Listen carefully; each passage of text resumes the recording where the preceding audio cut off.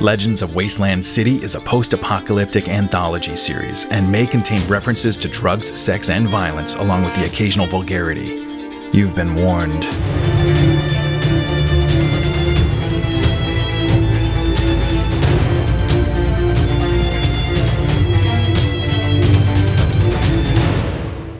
The Ones Who Came Before, Chapter 8.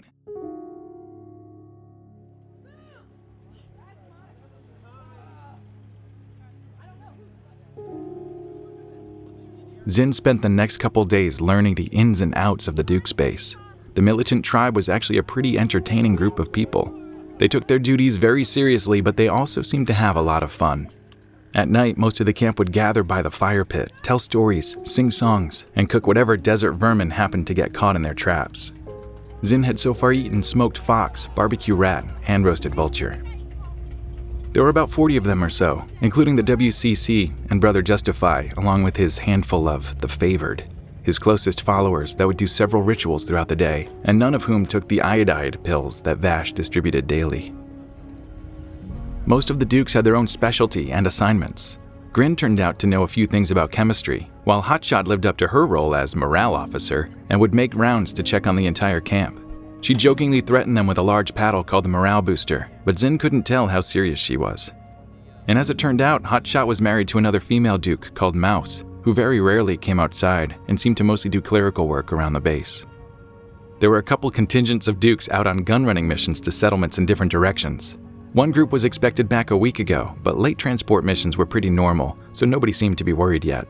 They'd raised a yellow flag from the mast in front of camp, just below a green flag with a falling bomb on it, which was the Duke's own insignia. The yellow flag was a sign to their returning tribe mates that the camp was distressed and that they should approach with caution. Hopefully they'd see it in time if they came over the hills to the south, but if they traveled with the freeway, it might be too late before it was in line of sight. The radio also sent out a coded message disguised as a commercial for Dead Raider jerky, which may have also been meant to antagonize the Bloodbacks a little. Only 2 of the WCC, Casper and the Swede, stayed in camp full-time. They took turns operating the radio, which ran 24 hours a day. The radio announcements must have worked pretty well, because a few times already, groups of Outlanders had showed up outside the gate looking to barter with the Dukes or send some mail down to Los Angeles or north to New Vegas. She remembered a few times when her own tribe mates had made the journey to this camp, but they hadn't told her everything about it. Perhaps they didn't want anyone deserting the cattle ranch to join up with this pair of tribes so full of conveniences that the ranch never had. The WCC would also send mail back with travelers if their route happened to be where it was addressed to, always deputizing them as postmen and making them take an oath of delivery. Through the heat of day and chill of night, across tamed lands and hostile territories, with my life and to death itself, I'll do all in my power to see this package delivered. Swede and Casper took the mail very seriously. Zin had asked the Swede if the mail always got to its destination. Some of it does, and that's enough to make it worth it. We charge up front anyway. They also had a roving crew of official mail deliverers, but none of them had been through camp in the past few days. They ran routes all the way up and down the west coast and east as far as Uranium Springs in old Arizona, which had been a festival ground before the bombs fell. And the people that took refuge there when the shit hit the fan just stayed. Now it was one of the largest settlements north of Phoenix. While they were broadcasting the radio, they also monitored incoming messages on shortwave bands. It was much faster than the walk to Barstown and see if anyone has nails to trade method they used on Zin's ranch.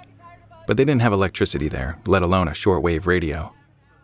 The small FM receiver they had on the ranch had to be wound up and charged every half hour or so.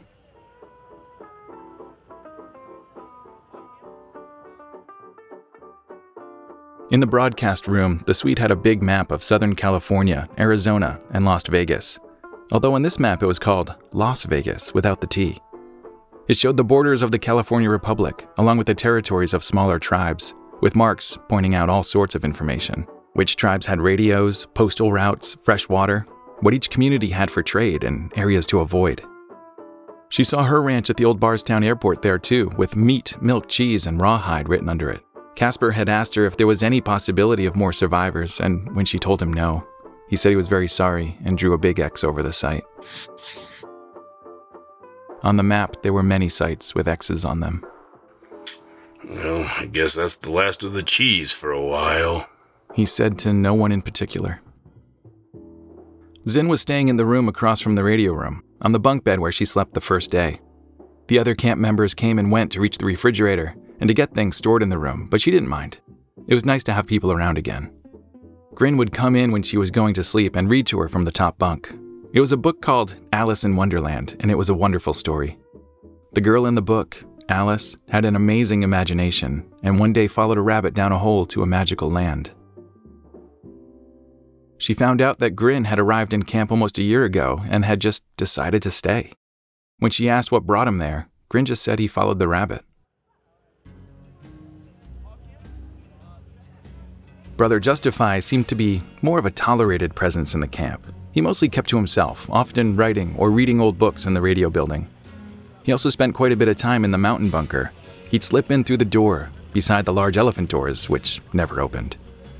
Zin hadn't been in there yet, but had the feeling that it was off-limits to her, although it wasn't really said specifically. One time she got close to the door that Justify would go through, and Blue, the shortish female duke she'd seen planting explosives outside the wall, grabbed her. Hey, you know how to shoot? Not really. Well, let's go. It's fun. Blue very excitedly took Zin over to the armory, where Big Spoon and Bullet were doing inventory with a couple other dukes. It was a metal building built into the canyon wall halfway through camp. Inside were rows of rifles, shotguns, pistols, boxes of bullets and grenades. This was more weapons than Zin had ever seen before, even in the Bloodback camp. Most appeared to be in good condition, too. Where do you get all these? Bullet looked at her with a proud smile. Yeah, there was a stockpile in the bunker there. Plenty more, too. MREs, tools, even a tank. A tank of kerosene. Big Spoon cut him off. What a lucky break. Right, Bullet? Yeah. Thank the ones. Bullet lowered his head back to his work. Zin figured they were hiding something, but decided to let it pass, instead remembering the phrase from when Mud had used it. The ones? The ones who came before. She gestured around the room. Where all this came from. Still have old Henry? Sure do. You doing some target practice? I think it's time Zin learned how to shoot. Big Spoon grabbed a small rifle from one of the racks and handed it to Blue. Just cleaned it, too. And Bullet took an ammo can from the shelf in the back and handed it to Zin. It was heavy for a small box. Here, you'll need these. Happy hunting. With old Henry and her own rifle, each over a shoulder, Blue led Zin back into the camp and into a tent that was used for storage. There were extra MREs, other weapons still in crates, water jugs, and plenty more. Blue explained that this was one of several last lines of defense, and that most explosives were kept here, away from the rest of camp. Blue then went to the back and lifted a flap of the tent, exposing an opening in the cliff wall where there was a passageway through the mountain. It went completely black for a while as they walked in, but Zin just held on to Blue's jacket as she led the pair through the darkness. If the shit hits the fan, this is the only other way out. When they reached the end of the passageway, Blue turned a large metal wheel, somehow finding it easily in the dark, then pushed open a metal blast door in front of them. Zin was blinded for a second by the light, then saw the door had been locked from the inside by the giant wheel attached to metal braces. They walked outside into a concrete bowl formed beneath the rock, and had to climb up a set of stairs built into the bowl's edge to get to ground level. This makes it hard to see from outside. Hold up. At the top of the concrete bowl, Blue took a minute to scout the landscape and make sure no one was watching. She then stood up and led Zin into a small canyon, which was east of the main entrance, where a shooting range was built into the cliffside. There wasn't much to it, just a row of old cars, some scattered oil drums, and a couple dummies made from scrap corrugated metal and road signs. The chest of the biggest one was made from a stop sign with spray paint writing that made it say, "Don't stop believing," a reference she did not pick up on.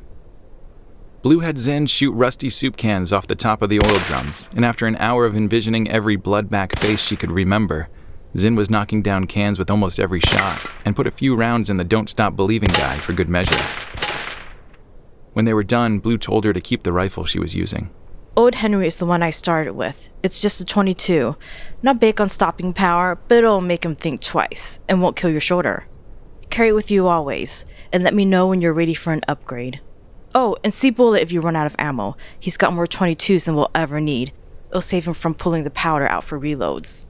The two women packed up their guns and headed back in the way they came.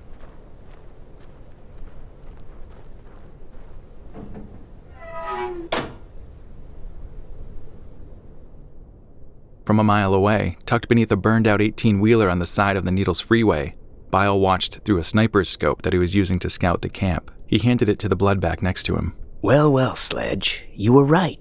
Looks like there is another way in. I told you. Sledge was stoned out of his mind. On his side, he had a bag full of uppers, downers, and anything else that could give the bloodbacks an edge when they needed it, but he'd been long addicted to several of them. I'll go fill in Zealot. You stay here. I want to know everything that goes in and out of that camp. And try not to go through your whole stash. We're going to need some of that later. Oh, yeah, no problem. I'm not going anywhere. Once Bile crawled out from the backside of the trailer and was out of view, Sledge reached into his bag and selected a handful of pills, popping the whole bunch in his mouth and swallowing. His eyes dilated in hyper-focus as he trained the scope back out on the Duke's front entrance.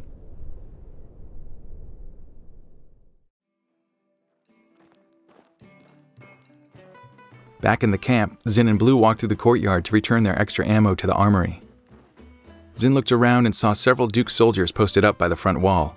They'd been on high alert for the past couple days, always keeping an eye out for the bloodbacks to make a move. Their camp was well armed, but the bloodbacks had them outnumbered by more than double if they decided to have a go at the wall. A few times a day, Mongo would take a buggy out with a couple of the other MPs to patrol the area, to make sure the bloodbacks weren't camped out somewhere staging their attack or preventing the Outlander caravans from reaching camp. So far, there hadn't been any sign of them, which seemed to almost irritate Grim. Why can't they just make their move and be done with it? Zin had heard him say from outside his tent during an officers' meeting. For the past few days, Zin tried to make herself useful, sewing scrap material together and filling them with dirt to shore up the sandbag barriers. It was hard labor, but she was used to it from the ranch. Moving some earth was pretty standard back home. She thought a lot about her family, but these Dukes did make her feel like she belonged, especially Hotshot, Blue, and that funny character Grin. A few days passed with no sign of the bloodbacks, which Zin was very happy about. She still wanted revenge, but never wanted to drag anyone else into it. She'd visit Mutt a few times a day. He was awake now and recovering, but Vash, having relocated all barter duties to Big Spoon and Bullet, still wouldn't let him out of the bed. You're not going outside until that wound is completely closed. Casper had brought a radio in next to his bed so he could hear the music and Brother Justify's daily sermon. That and the constant visits from the whole tribe had kept him pretty entertained while he was sequestered to the makeshift infirmary. The radio was playing as Zin came in to visit on her 8th day in camp, carrying old Henry over her shoulder. Mutt was alone except for the dog that had taken up guard duty by the side of the bed. Pulling himself up to a sitting position, he was shirtless, with a fresh bandage wrapped around his torso. He was slender, but muscular, and Zin thought he looked pretty good considering the hole in his side. If only he was a few years older. I think you need a new call sign. Oh yeah? And I'm guessing you have a suggestion? I was thinking Lucky Shit, or maybe Leak. Mutt laughed, which brought a sharp pain to his side. He held his waist and grimaced. Guess you're not quite ready for my jokes yet. And speaking of which, how long until you can get out of this bed? Vash says tomorrow as long as it's still not infected. I see you got a gun. That mean you're a Duke now? Honorary, I suppose. I'm not staying forever, just until... Just until we get Zealot. Yeah, I know. Hey, listen. He was cut off by the wail of an air raid siren from outside the tent. Zin looked at Mutt. They're here.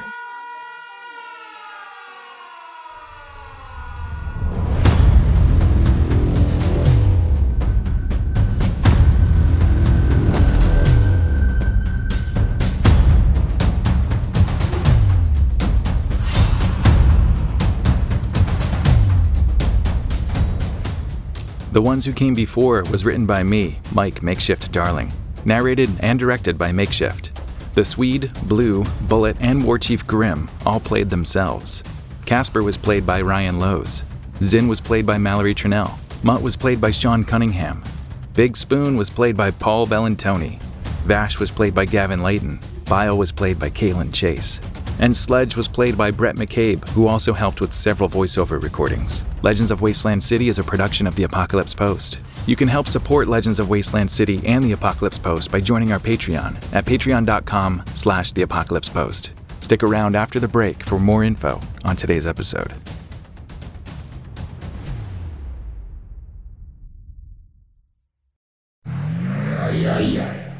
In the Wasteland, you no get radiation. Radiation get you. But you can build your tolerance with concentrated formulas today. Dr. Prepper Labs is developed concentrated formula therapy.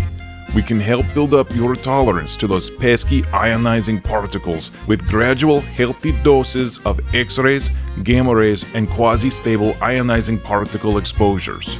Dr. Prepper, your particle accelerator. Dr. Prepper may not be available in your area due to, well, even the most basic health regulations. But you can still get a Dr. Prepper propaganda poster in the Apocalypse Outpost merch store. Link in the show notes.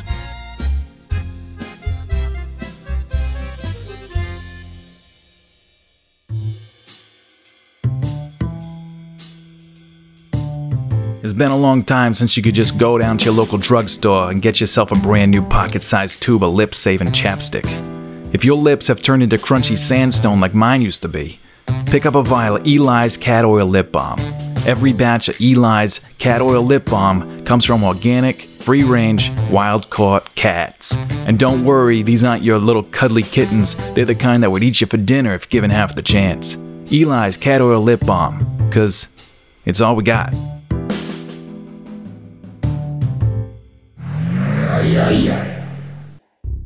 Hello, survivors. Thanks for tuning in to this Chapter 8 of The Ones Who Came Before. We're getting close to the end. As you can tell by that little cliffhanger, the Bloodbacks have arrived.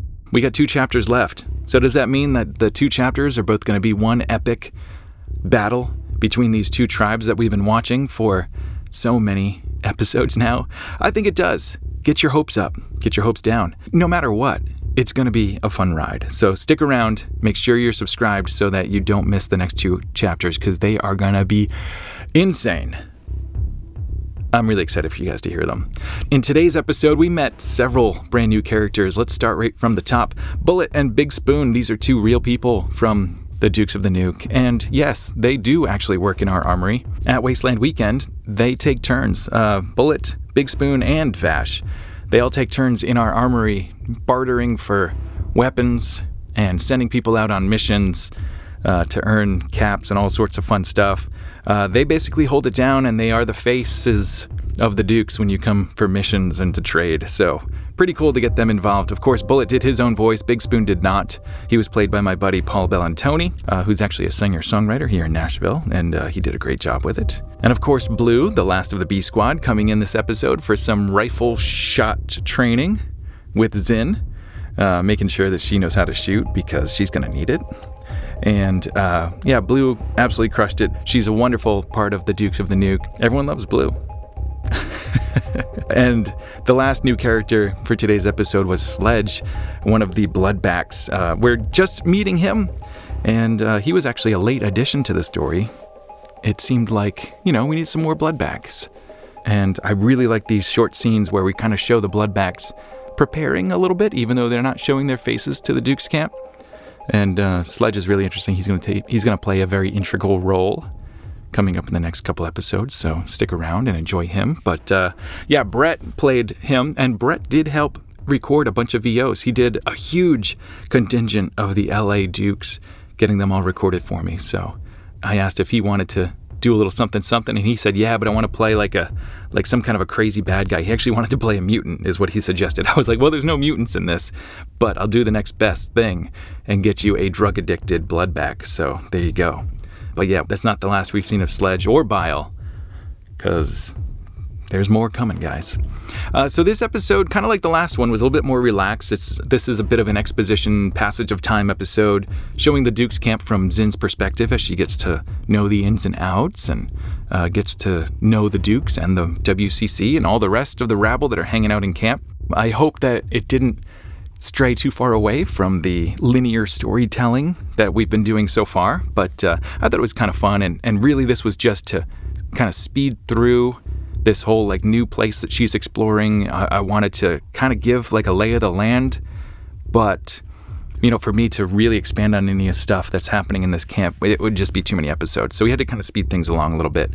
So I hope you enjoyed that. Of course, Mutt has been stuck in his medical bed this whole time, so the story's really not following him very much at all. It's really just Zin's perspective from here. Although next episode, we're going to start bringing him back, and we're going to do a shared perspective from here on out, because it's very much both of their stories. It's Zin and Mutt. Whereas a normal story would have one hero, this one is a little bit more of an everybody. There's some extra storylines going on, I suppose. And yeah, as we keep going, we find out that the Bloodbacks have been scouting the camp. They're forming their plan ever so slowly. It's kind of interesting because, yeah, I do mention Mongo and the MPs. They are scouting back, but they did not catch Bile and Sledge hiding underneath the truck over by the road. It seems like it should be an obvious thing, but, those Bloodbacks, they're pretty clever. So far they've been avoiding getting caught. Anyway, tune in to the next episode, the next pair of episodes to find out how all this goes down. We've kind of built up this very large battle that's coming up, and it will be a battle. There will be much blood, many guns, much explosions. Spoilers. Anyway, let's talk about some real-world news. So Wasteland Weekend's coming up really soon, and if you happen to be attending, there's a few things you need to know. I got a lot of Dukes news here. All right, let's see. Of course, the Dukes of Nuke will be there in full force. We camp out on Main Street in Wasteland City. We are once again hosting our USO open mic shows Wednesday and Friday at 6 o'clock, and I, Makeshift, will open the stage at 5:45 with a few songs each night. And that's going to be right when sign-ups start. So we'd love to see some people showing up for the open mic. Get there at 5:45 to sign up, and the show will start right at 6. We had some really cool stuff last time. We had music performances, dances. We had some storytelling. We had comedy. We had all sorts of really fun stuff, and we're really hoping to see it all again. I'd love to see some new people show up, but we're doing 2 shows, and I think we're changing a couple things. The first 5 will get to do 2 songs or 7 minutes. Everyone that signs up after that will get 1 song or 5 minutes to kind of keep things moving along. Yeah, we're trying to make it a little bit more fun for the people that get there early. And Thursday, we're going to do something brand new. So I'm in Nashville, and here in Nashville, songwriters will get together and do these things called Writers' Rounds, which is usually 4 singer-songwriters sharing a stage, and then they take turns each singing a song, and it tends to be about 4 or 5 songs each. So we're going to do something very similar and create what's called a Raiders Round. So we're also going to have 4 singer-songwriters that just so happen to have post-apocalyptic songs in their repertoire. And we're actually still making selections. So if you guys are interested in performing in the Raiders Round, send at least 1 post-apocalyptic song to theapocpost@gmail.com. And I'll tell you a little bit about how this is going to go. All 4 Raiders will get the chance to sing 1 song in turn in front of an audience. And then the audience will decide which one of them will be put to death, which one will be murdered, because they are singing for their lives. Whoever gets chosen to be murdered will get to sing 1 more song as a goodbye to the audience. And then Hotshot, who actually runs Dungeons & Dragons games as a dungeon master, is going to explain exactly how your death happens. And then it will be acted upon by the MPs, our military police of the Dukes of the Nuke. And they will, pretend murder the raider. So it should be a lot of fun. Then we'll be down to 3 raiders. They'll each play a song. Same thing will happen again. 1 will get voted. They'll sing their goodbye song. And we'll be down to 2. Those 2 will sing 1 last song in competition. Of course, 1 will be selected to leave the stage and will promptly be killed, leaving the winner to end the show with 1 final song. So it should be a lot of fun. I hope that you guys are interested and will come watch the show at the Dukes of the Nuke stage. And of course, the Dukes of the Nuke and the Apoc Post we're going to be hosting a merch store in camp, and we'll have our pinup calendars, keychains, and most of the Apocalypse Post store will be available, including the t-shirts and the patches and the pins and the stickers and all sorts of fun stuff, including our Snap Wrap koozie, which was a hit last year. So come get a Snap Wrap koozie. I'm going to have them on sale this year. And what else? Oh, you heard me mention the Dukes of the Nuke calendar. We did a pinup calendar. This is the 3rd annual, the 3rd time we're doing this project, and you get to see the Dukes of the Nuke wearing a little bit less than normal all around. Guys, girls, pairs, groups. If you want to help us to put together all the things that make our camp awesome, including the stage, including a great hangout area, and including all the guns that we end up giving away or bartering for very cheap. You can do so by purchasing one of the Dukes of the Nuke, Dukes After Dark pinup calendars. They're for sale right now, on pre-sale with a pickup at Wasteland Weekend, or we will ship them to you after the event, and they are going for, I want to say $25 each, 2 for $40, so a big deal if you get 2. And if you do go for the shipping option, they're on sale there for $5 more plus a $2 shipping charge or something like that, which helps to cover the shipping because they are not cheap to ship. And then we will, of course, have the extras for sale at Wasteland Weekend, so you can buy your Dukes After Dark calendar. It's going to be limited supply, so get there early or pre-sale buy them, because once they're gone, they are gone. And you'll have to wait till next year for us to take off our clothes again. All right, guys, that's about it. Thank you so much for tuning in. Make sure you're subscribed wherever you're listening. If you enjoyed today's episode, please share it with a friend. And if you hated it, please share it with an enemy, along with a bottle of Never Gonna Give You Uppers or Let You Downers. And I'll see you next time, survivors. Stay alive.